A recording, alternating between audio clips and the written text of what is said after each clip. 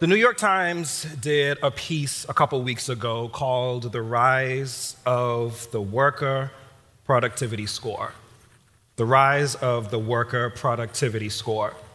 And it really kind of told the story of working from home or working remotely.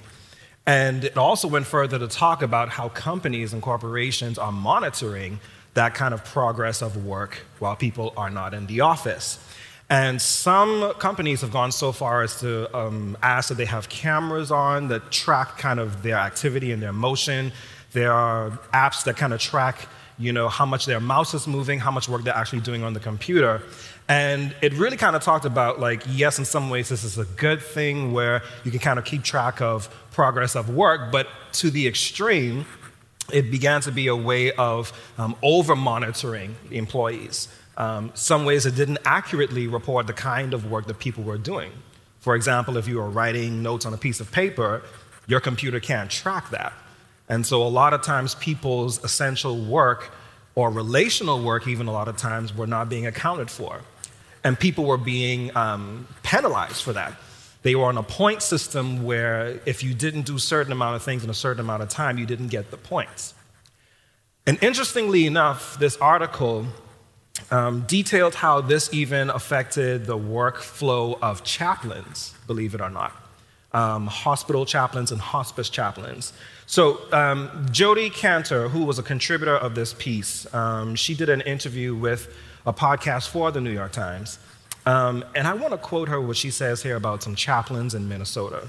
Quote, "Chaplains were left with this dilemma of, do I see the patients who I feel in my professional judgment most need to be seen, or do I see the patients who get the points?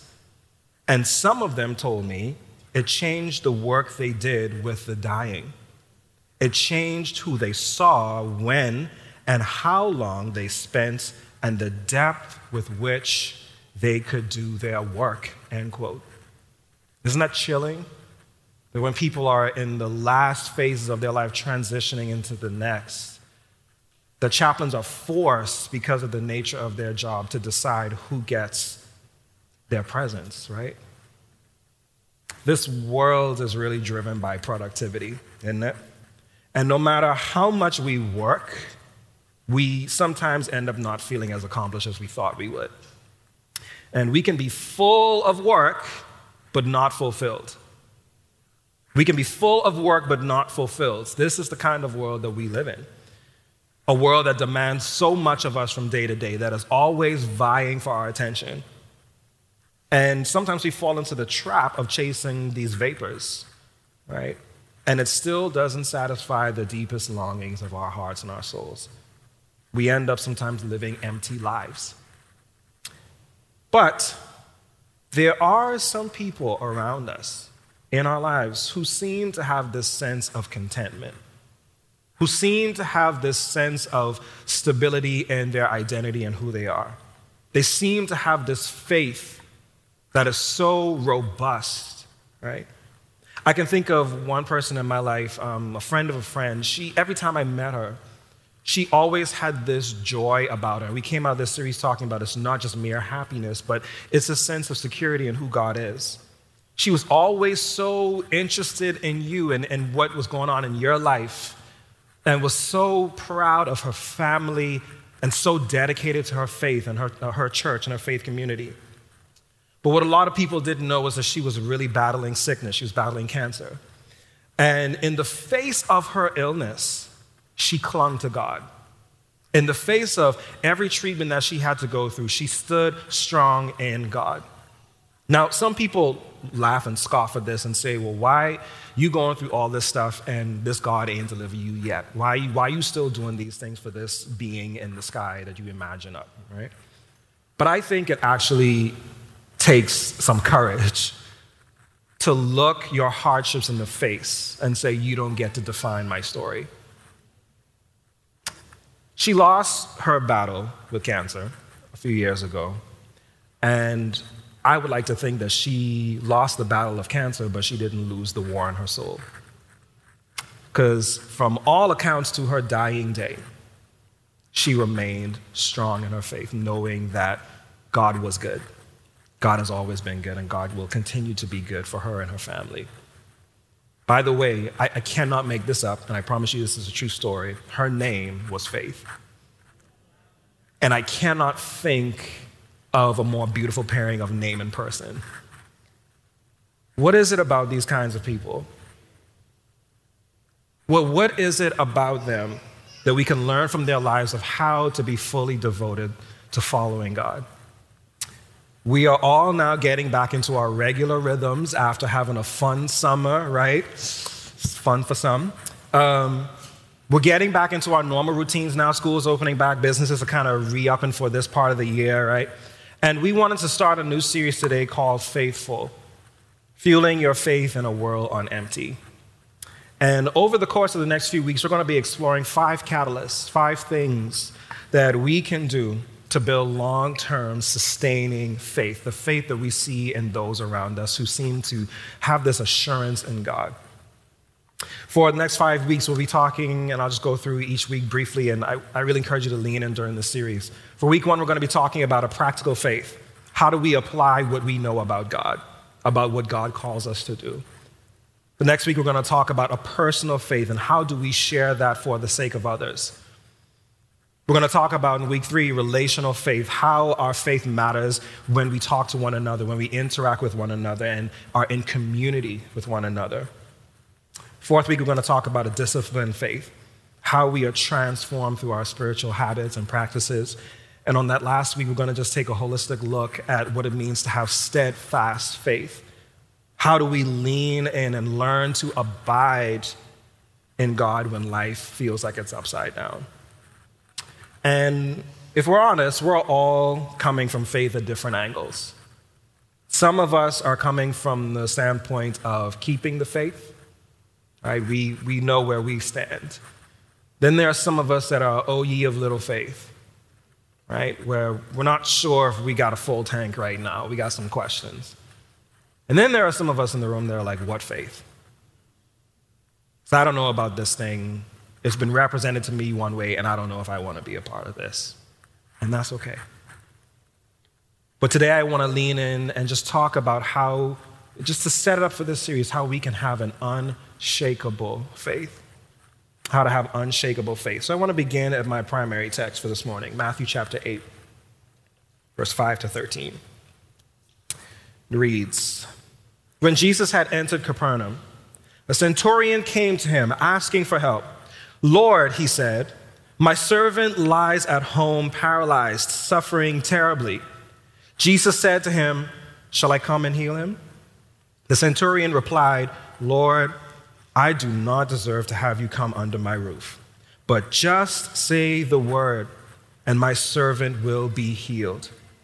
For I myself am a man under authority, with soldiers under me. I tell this one, go, and he goes, and that one, come, and he comes. And I say to my servant, do this, and he does it.'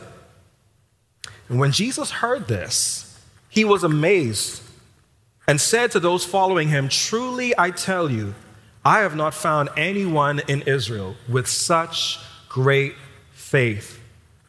I say to you that many will come from the east and from the west and will take their places at the feast with Abraham, Isaac, and Jacob in the kingdom of heaven. But the subject of the kingdom will be thrown outside into the darkness, where there will be weeping and gnashing of teeth.'" We're going to come back to that part a little bit later. Verse 13, "Then Jesus said to the centurion, 'Go, let it be done as you have believed it would.' And the servant was healed at that moment." Now, up to this point in the Gospel of Matthew, we are in chapter 8, but just before this, Jesus did some talking, a lot of talking.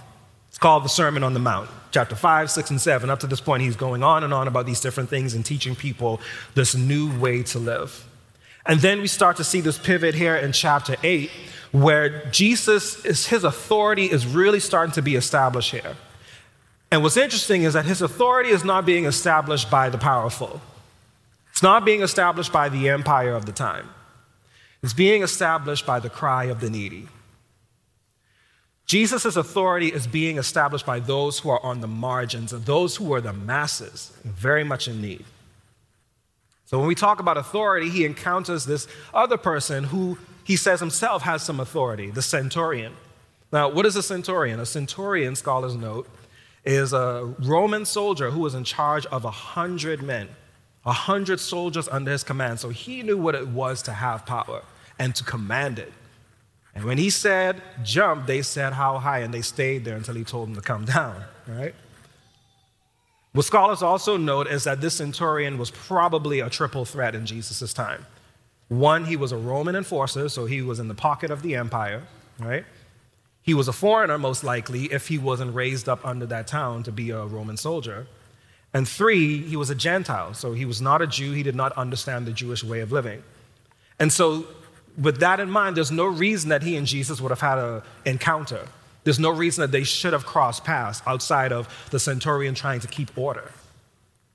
And yet, with all this power, this centurion humbles himself in faith before Jesus as he makes his request known. So for the next 5 weeks, like I said, we're going to be talking about what it means to have a full, rich faith, the 5 catalysts that can lead us into doing that. But I think we can see these 5 dimensions that I talked about earlier in the centurion story, and I want to look at that for a second. We can see this practical faith coming out in the centurion. So Capernaum, this town, kind of became a home for Jesus after a while. And I'm sure this centurion, having been there and worked there, would have heard a little bit about this Jesus. He would have heard 1,000 stories of what it was like to be around this man and to know the work and the deeds that he had done and the kind of teachings that he taught. I'm sure he would have heard rumors going around about this guy. But what we see in the centurion story is that knowing is not enough. Knowing is not enough. That this centurion knew that he had to actually go looking for Jesus. So the next opportunity when Jesus came into town, the scriptures say, he goes and he asks Jesus, he finds him, he seeks him out. For a lot of us, we know today, and maybe it's some of us, and if I mash your coins, I'm sorry, but I'm not sorry. A lot of us know Bible from Genesis chapter 1 all the way to Revelation. But a lot of us don't know how to read in between the lines of what it means to actually follow God. A lot of people know Bible, can quote verses up and down, but when the rubber meets the road of having to love God with every fiber of their being and to love their neighbor as their self, you can't find it. It's a real thing. And people that are not of faith tell us this all the time, right? What does it mean for us to actually put into practice what God is speaking to us? It's going to require some sacrifice from us. Sacrificing our pride and what we thought we knew about God.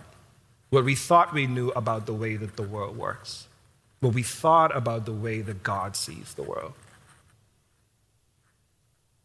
And so when he talks about this, when we see this practical faith coming out in the centurion story, we see that it's actually personal for him. That as he lives it out, this is a personal thing for him. And it's not this idea of being personal that it's just mine and I hold it close to my chest.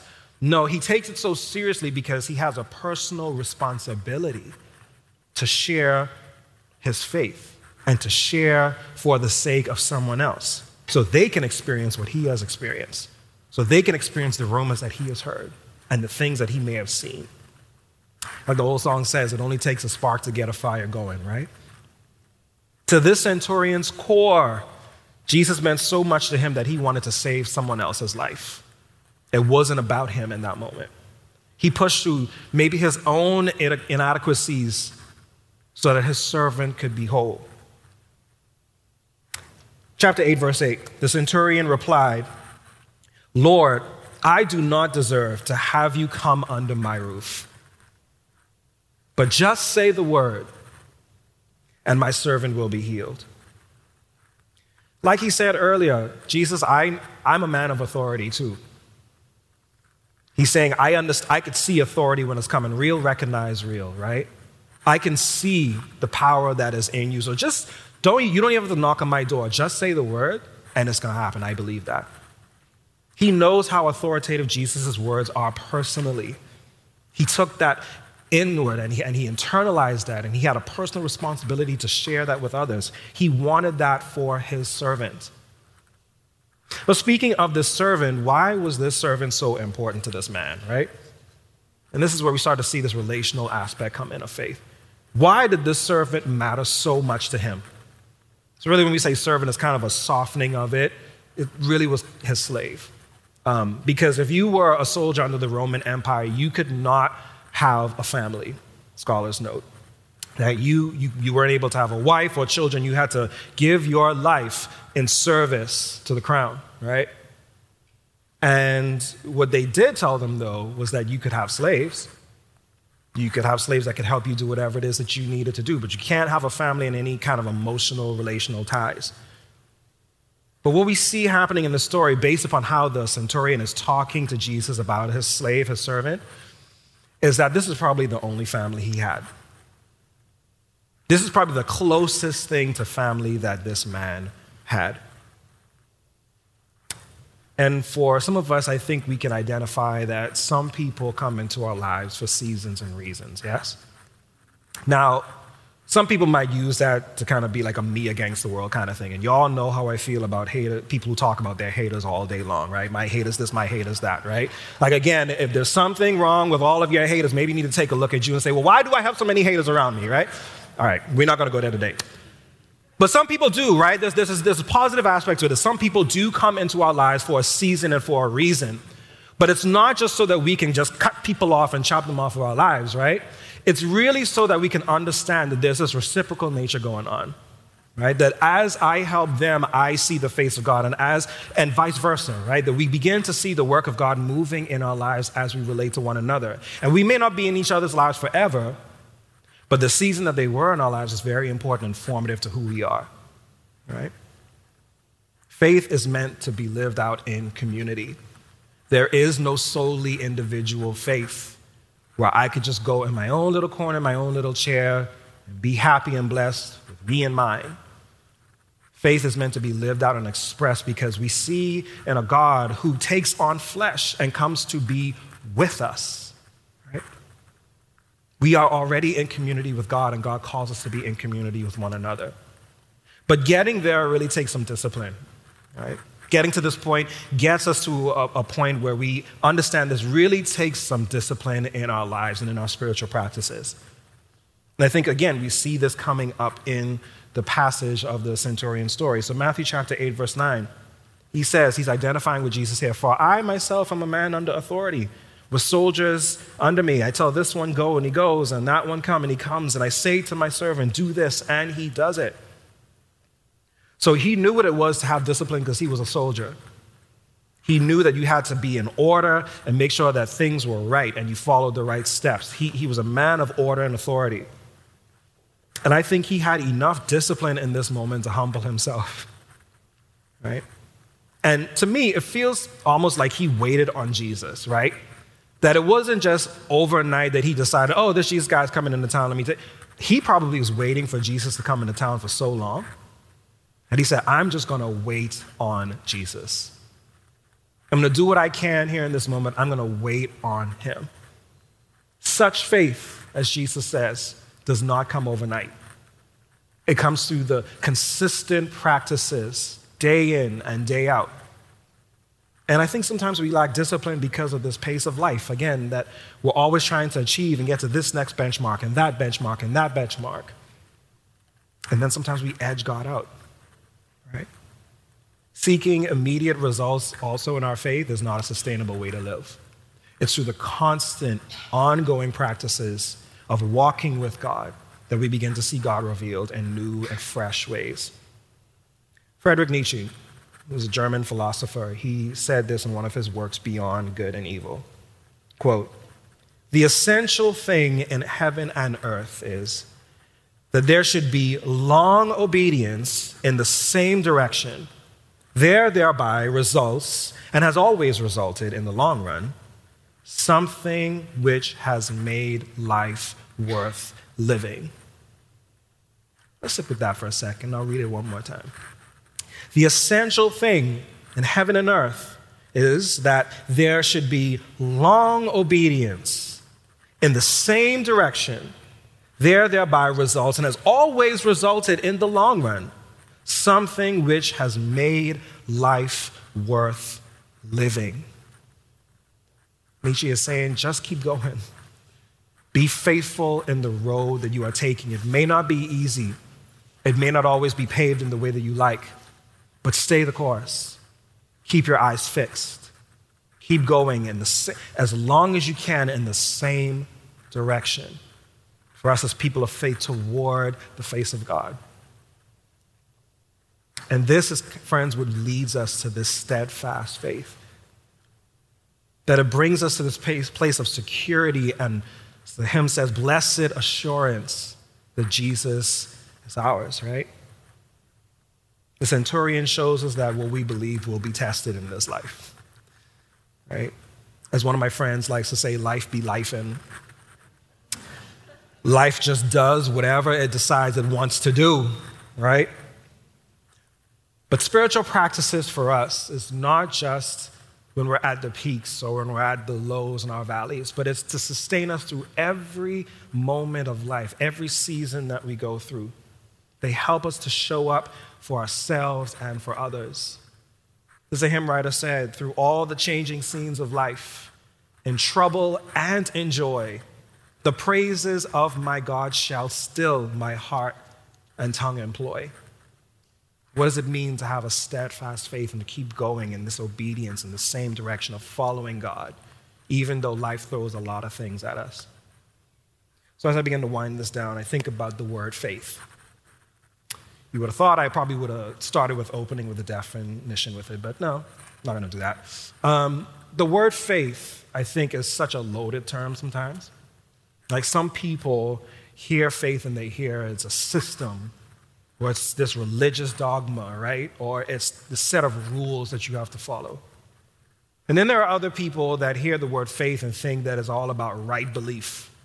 And it's all about perfection and getting to this point of attaining perfection in God, right? Of being perfect one day and saying, God, look how perfect I am. I did everything you asked me to do. I checked all the boxes, right? And then some see faith as this talisman, this object that we hold, and we can conjure God up to do whatever it is that we want God to do in our lives. That we can just say to God, God, now listen, I prayed. I've been praying for this. TikTok, right? You said if I did this and did that, it's a transaction, right? But this is where I want to come back to that part I told you about in the original passage, Matthew chapter 8, verses 10 to 12. And I want to read this from the Message version because Eugene Peterson really pulls out the beautiful meaning in this.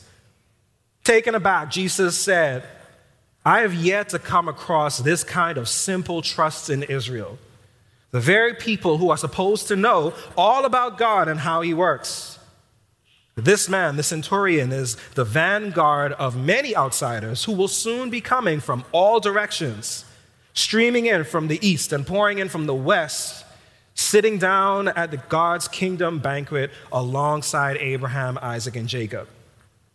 Then those who grew up in the faith, quote unquote, but had no faith, will find themselves outside in the cold, outsiders to grace, wondering what happened. Jesus is saying, for y'all who think y'all got it, you don't. The moment you think you got control and you can manipulate God is the moment you have lost it altogether. Because see, God never asked us for perfection. And God never agreed to be our magic genie or our fairy godmother to give us all of our wishes, right? But God did promise God's presence. And what more could you ask for? So as I'm closing, Deuteronomy chapter 31, verse 6. Be strong and courageous. Do not be afraid or terrified because of them, for the Lord your God goes with you. He will never leave you nor forsake you. So whether you are full, whether you are empty, whether you have all things, whether you have nothing, God is with you. And we can press on with full hearts, believing that God will be who God promised to be. So as we come into this time of prayer, I just want you to still yourself wherever you are and just place your hands on your lap and close your eyes. It's like this posture of receiving. And today, I want you to think of someone. I want you to think of someone who introduced you to faith. Maybe someone who had a great impact on your faith. Someone who helped you grow in your faith in a significant way. I just want you to picture them for a moment.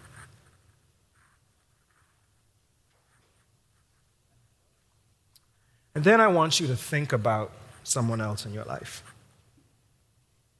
Someone else in your life who you can be a centurion for. Maybe it's a person that's had a hard month, a hard year, a hard life.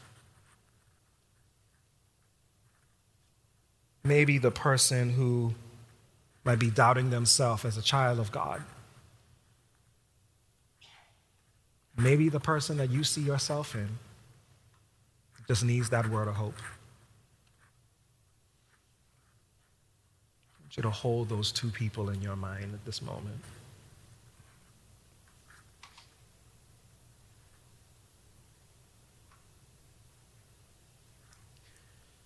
Thank you, God, for these faithful ones who have been in our lives through every season. May we channel this kind of faithfulness so that others may come to know your goodness, your faithfulness.